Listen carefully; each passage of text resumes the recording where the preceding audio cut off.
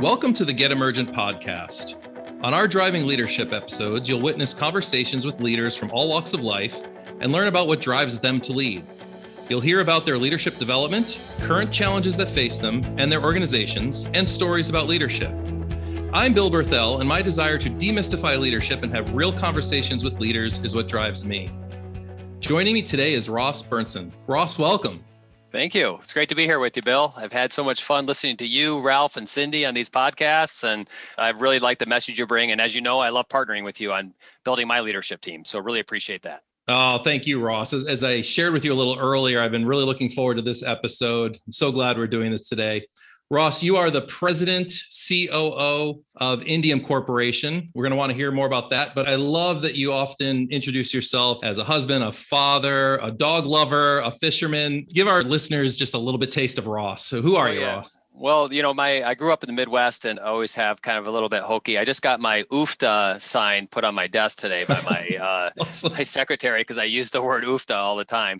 But, you know, I'm really very fortunate. I got two kids. One is in college, one's on their way to college. So I get to really enjoy them becoming adults and all their adventures and challenges. But also, you know, like this morning, I woke up and I'm a runner. So I got to go running with my dog, my golden retriever, Buttercup, named after Princess Buttercup of the Princess Bride. So, yes. And we had a nice run. So I love running. A lot of triathletes in the area and I are friends because I like to do little sprint triathlons around the area.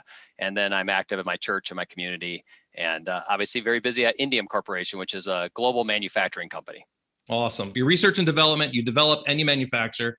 Tell us a little bit about your industry. Yeah, so we're supplying materials that go largely into the electronics industry, and we make them all over the world. We have factories in Asia, Europe, and throughout the US. And these materials are used in things like cell phones and servers and 5G antenna arrays, and even in like medical devices, and then also LEDs. So we're in a whole variety of exciting applications. I could talk about this for the whole podcast, which is really not our point, but I'm very passionate about material science. We believe at Indium, material science changes the world, and we are enabling some of the most exciting technology to come out into the marketplace. And one that's really fun is we're on Mars right now. Our solder materials are on Mars, helping the NASA collect samples up on Mars. So that's pretty cool. Wow, that is awesome. That is awesome. I was going to say that that's likely that many of our listeners are listening through some of your materials right now, but you're on Mars. That's really cool. Ross, you know, we want to talk about your leadership, and I've enjoyed working with you both, you know, as a fellow human being and a leader in your organization. Let's just cut to the chase. Why do you lead? What gets you up in the morning? What's your big why? Yeah, that's a great question. You know, and fortunately, you fed me some of the questions ahead of time, which I love. So I got to think about them a little bit.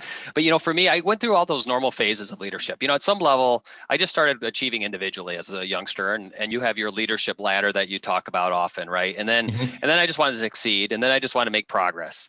But so I didn't arrive at this why when I was a 22-year-old. You know, it's my why now. And my why now is really to promote human flourishing. That's what I love doing. I like doing it. I'm very committed to trying to find a way to make people who come into Indium flourish. And that might mean they have a 20-year career here. It might mean they don't. They go off and do something else great. We just had a gentleman leave here and go to SpaceX. I'm happy for him. That's great. But I also think we have great opportunities here. So that's a wonderful thing when you see people flourish. I think doing so not only helps people flourish within Indium, but also within our community, within their families, within their organizations they're passionate about. So hopefully while people engage with Indium, they develop as a person and are able to give away some of that learning and some of that, I guess, leadership capability to other parts of society. I had a friend say to me years ago, Carol Grove, he was kind of my mentor. We were teaching confirmation class together. And she said, you know, what you are is God's gift to you. What you become is your gift to God. And I just love that. So we're in an act of becoming. I don't actually know that I'm not at my end of my, you know, learning and developing. It's always an act of becoming. And I think as soon as you think you've reached a destination, you've stopped developing and therefore you're missing your destination. So I'm in an act of becoming, and I hope I can help our organization do that. If I could just a little bit more on it, though, leadership is so much more fun than just, I mean, that's wonderful, right? I mean, that is really my driver. My big why is flourishing, but it's also just so much fun. Being a leader is so much fun. It's a creative exercise. You're working organizations, you're working personalities. You know, I'm a big believer that normal people give you normal results.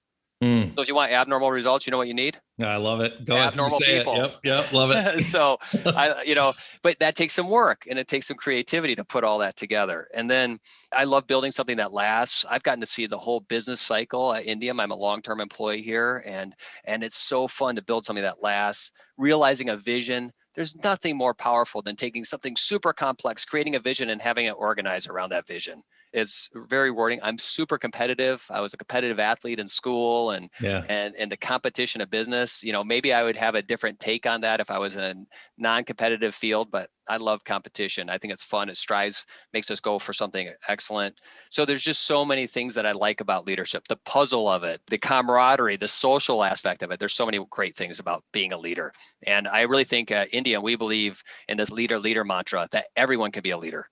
If everyone approaches a challenge as if everyone's leading, we still got to align. Good leaders are good followers too, right? But you still got to align with everyone. But that's where the visioning comes into. The vision allows people to do that. So before I ask you to expand on leader, I want to make sure our listeners know that here, Indium is Clinton, New York. Right. We are in Clinton, New York, and in Utica, and in Rome. And while you're a global organization, the headquarters are in good old Central New York. Correct. Central New York sometimes gets a bad rap for manufacturers. There's some gems in our community. Yes, absolutely. Indium is one of them. I think we are too. So thank you for saying that. Awesome. Yep. Absolutely. So what's leader? Expand on that just a little bit for our listeners. As we are developing, we like to grow with complexity. A lot of companies, as they grow, they try to simplify their business. We believe in participating in a whole bunch of different parts of the market. Mm-hmm. And we think that creates stability. I talked earlier about creating something that's durable and lasting. Well, part of that is you want a lot of diversity in your business. Sure. Being able to grow that way, especially in the rapid pace of the electronics industry where there's fast iteration, we needed a really agile mindset to come into the organization. I know that's kind of a catchphrase, but a colleague of mine, Tim Jensen, found this great book, Turn the Ship Around, by L. David Marquet. And this book is just a great book, and it really became our kind of lexicon for how to do agile at Indium. And I'd recommend it to anyone. And one of their big phrases is leader. You got to have everyone thinking about as if they were the CEO, what decision would they make in that moment? And we have different roles and different responsibilities and different scopes and decision rights, right, throughout the organization. But if everyone comes with that mindset, it's super powerful. Nice. I'm sure you've got so many stories to be able to share, Ross, but if I ask you to share a unique leadership story, what comes to top of mind for you? Most of my unique leadership stories are failures. I don't know, probably, but no, I don't want to tell all the failures, but there, part of my leadership journey has been really having some challenges along the way. Like I'll even reflect back on, I used to think being right was really important to being a leader. It's surprisingly not that important. It actually can be a liability, but early leaders are, well, I have the right way. I know what to do. Therefore, let's just go do that. And why isn't everyone just coming along with me? Right. And so, as I think about leadership and what the greatest accomplishments, like when I think about the times when we had a really big achievement as an organization, what's been the most fun is as actually there's like a dozen people all think they were the reason why it was successful. And it's so much fun when that happens because it means everyone took ownership for it and drove it forward because they bought into the vision and they made it happen. So an example of that is we launched a product in the 90s and it ended up becoming the world leading tin lead solder at the time. It became one of the world leading products in our space. Let's just put it that way. But I was able to very fortunately get involved with that product line early on and became kind of the advocate for it. I didn't have positional authority at that time. I just had the willingness to do stuff because I had been a chemistry teacher, right? So I had this wonderful opportunity to use teaching and communication and see how that has an impact on getting people to buy in. And if you do it enough for enough years, people all of a sudden becomes almost as if everyone, it's like, you look at a plant, if you dig up the seed every day, you can't see it grow, right? But if you wait for a while, all of a sudden the sprout comes up. And it's kind of like that. It's all of a sudden you wake up and there's a whole tree there. And in this case, I remember one of our team said, don't ever bring that product to my customers, when it first started out. Yeah, right. And, 2 years later, he's like, I invented that product. Yes. And that's when it's really fun. That's when everyone's fully internalized it. Yeah. To your earlier point, it's that process that then there's the buy-in and even ownership later down the path. Right. You mentioned your drive for flourishing with others, flourishing for yourself, but really being a catalyst and a facilitator of that with others. I love that this is a topic in mainstream media right now. There's a real look at that spectrum between depression and flourishing and that middle space of languishing. Tell me the challenges that have been occurring in all of our organizations, not just COVID, but many different challenges. What is it you're doing to meet these challenges to make sure that people are flourishing in your organization? One of the biggest things is this leader concept, to be honest. We got to get the basic structures right. I'm very fortunate that early on in my career, I learned those basic principles, the basic building blocks: hard work, do something, don't just talk about doing something, all those things. And we still need that throughout our organization, right? That's still, those basics still always matter. But I would say that the benefit of leader, where people have some autonomy, I think autonomy and ownership creates a virtuous cycle for people to act upon the world rather than be acted upon. And when they can act upon the world and they can set a direction and have some flexibility, maybe with some guardrails on the side, but they can have that flexibility, there's more engagement because they're owning it. And I can see this, and we have so much great talent here, but I can see innovation happening in all different kinds of parts of the company. I was listening to a technology discussion this morning, and there's so many great ideas of where we can take our technology and which markets we can approach. And that is coming from ownership. So no one's waiting for me to say, this is what we need to do. They're coming to me and saying, this is what we should do. And all I have to say is, yes, very well, as they said in the book, just very well, go do it. That's awesome. And what was maybe one of the biggest leadership little tidbits I'll give you is, if you want that to happen, you literally can't edit the plan at all.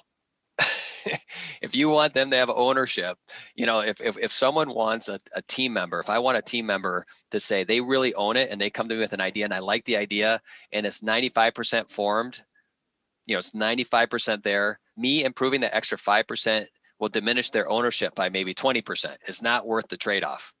Ross, what do you do in that space? Because I hear so many leaders at least philosophically agreeing that, it's about getting out of my people's way. You hear that a lot, right? Or it's, I love the way you put it, don't edit it.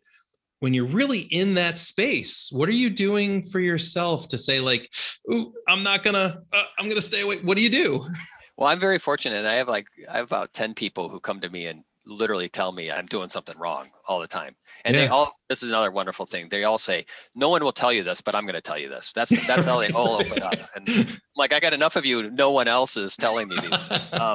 But I had a situation where I had a retirement of one of our senior staff. And so I had to kind of be the acting head of the department. So I go swooping into that department and I'm kind of, okay, I'm here. Let me help you. And within about 3 days, they said, you need to go away now.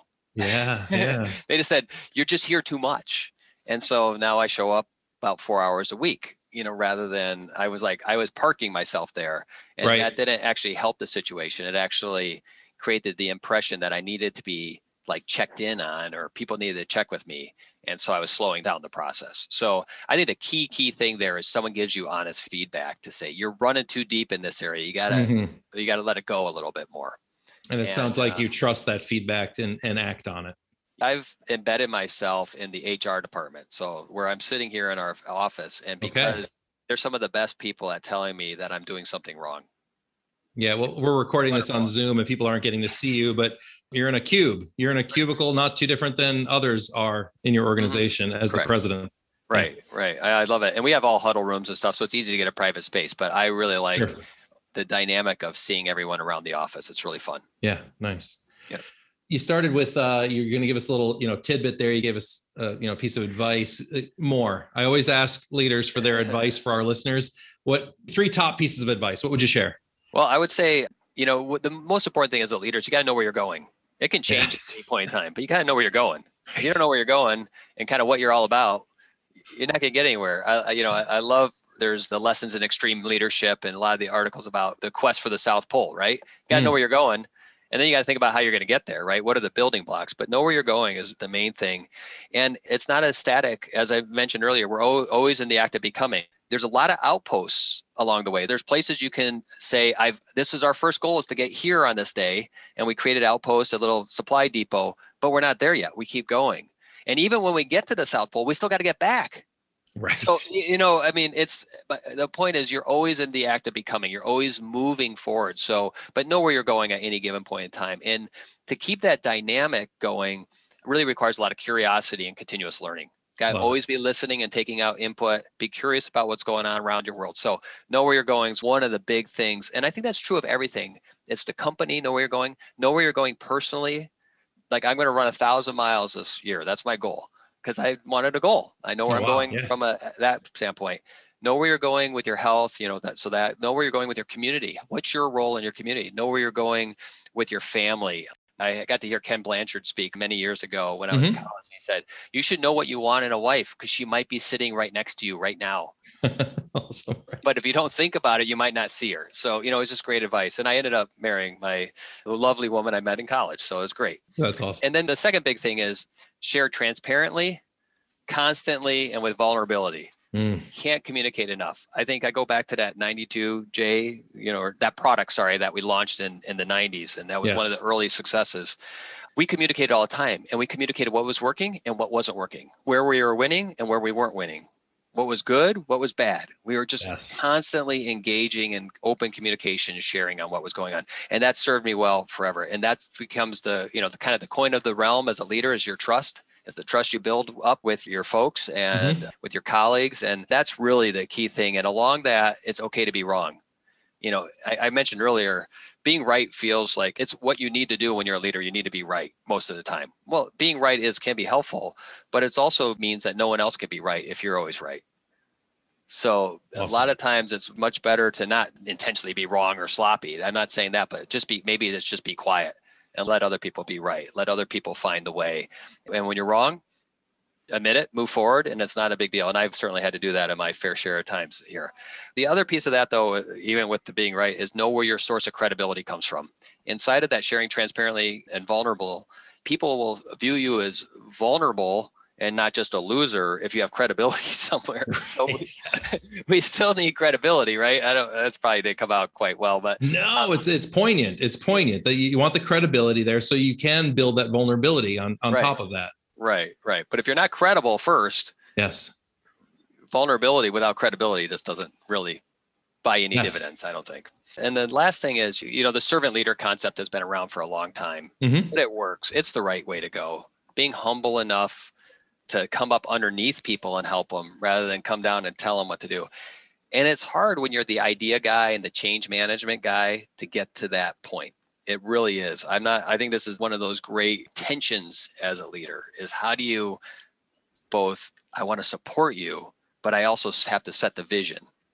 And I got to dip in and correct and turn the ship around book. There's a little bit of rudder far from shore rather than a lot of rudder near the shore. I love that phrase. So I think the big thing is, again, constant communication, which I said earlier is you do that constant communication and then you're giving little rudder and then there's never the big correction. And that's probably how you do it. But being humble enough to really listen, take on new ideas, because doing is very different, right? I don't do anything at some level.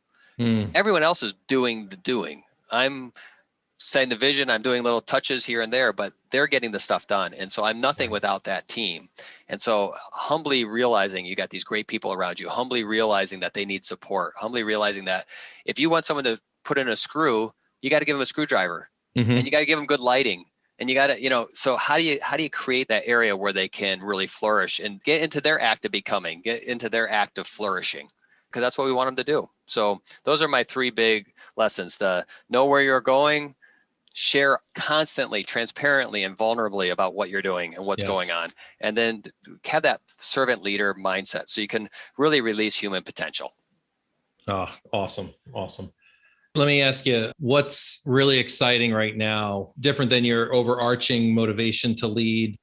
What's a project or something you're doing to grow and expand yourself right now that you're excited about? What's going on currently for you?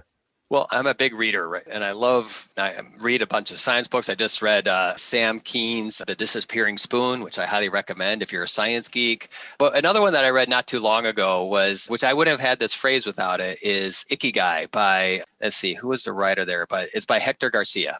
And it's a great little book. It's a short book, but it's this idea of leading an integrated and congruent life. One of Ralph's great phrases, be congruent, be consistent with who you are. And I would say that's a motivator. And one of the gifts COVID has given me is I haven't been able to travel. Most years I travel 30% of the time, maybe 40% of the time to our global organization and customer base. Right.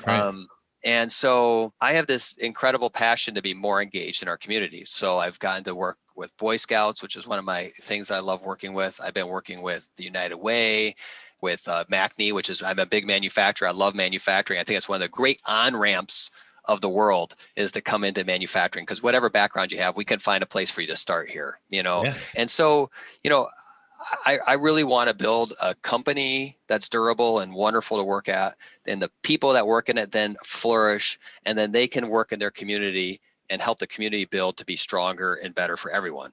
And if we can do that well, I think it really is possible to live this kind of integrated and congruent life where what I'm doing at work, I could be giving a discussion at work that would also resonate, I guess, with the people I meet with in these other avenues. And that would be really, that's my goal. That's what I'm working towards right now.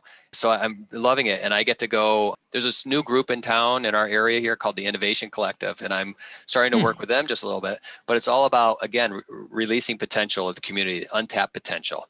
There's people here that are incredibly capable of doing wonderful, wonderful things in society, but there's something, the friction to their success is too high. Friction slows progress. If I could be an enabler to reduce friction for people to get to their full human potential, that would be awesome. And so I want to reduce friction and help the community succeed. That's beautiful. That's beautiful. Ross, thank you so much. I enjoy every conversation we have. I'm sure our listeners are going to find great value in this episode. Thank you for your time and energy. Yeah, it's great to be here with you, Bill. I look forward to do it again sometime. Definitely. Okay, thank you. Great. Thanks, Bill. Listen for more episodes of Driving Leadership right here on the Get Emergent podcast, where we'll continue the conversation with new leaders every month. And come back for more leadership content with Cindy Massengill and Ralph Simone, where they discuss real leadership challenges in a practical and relatable format.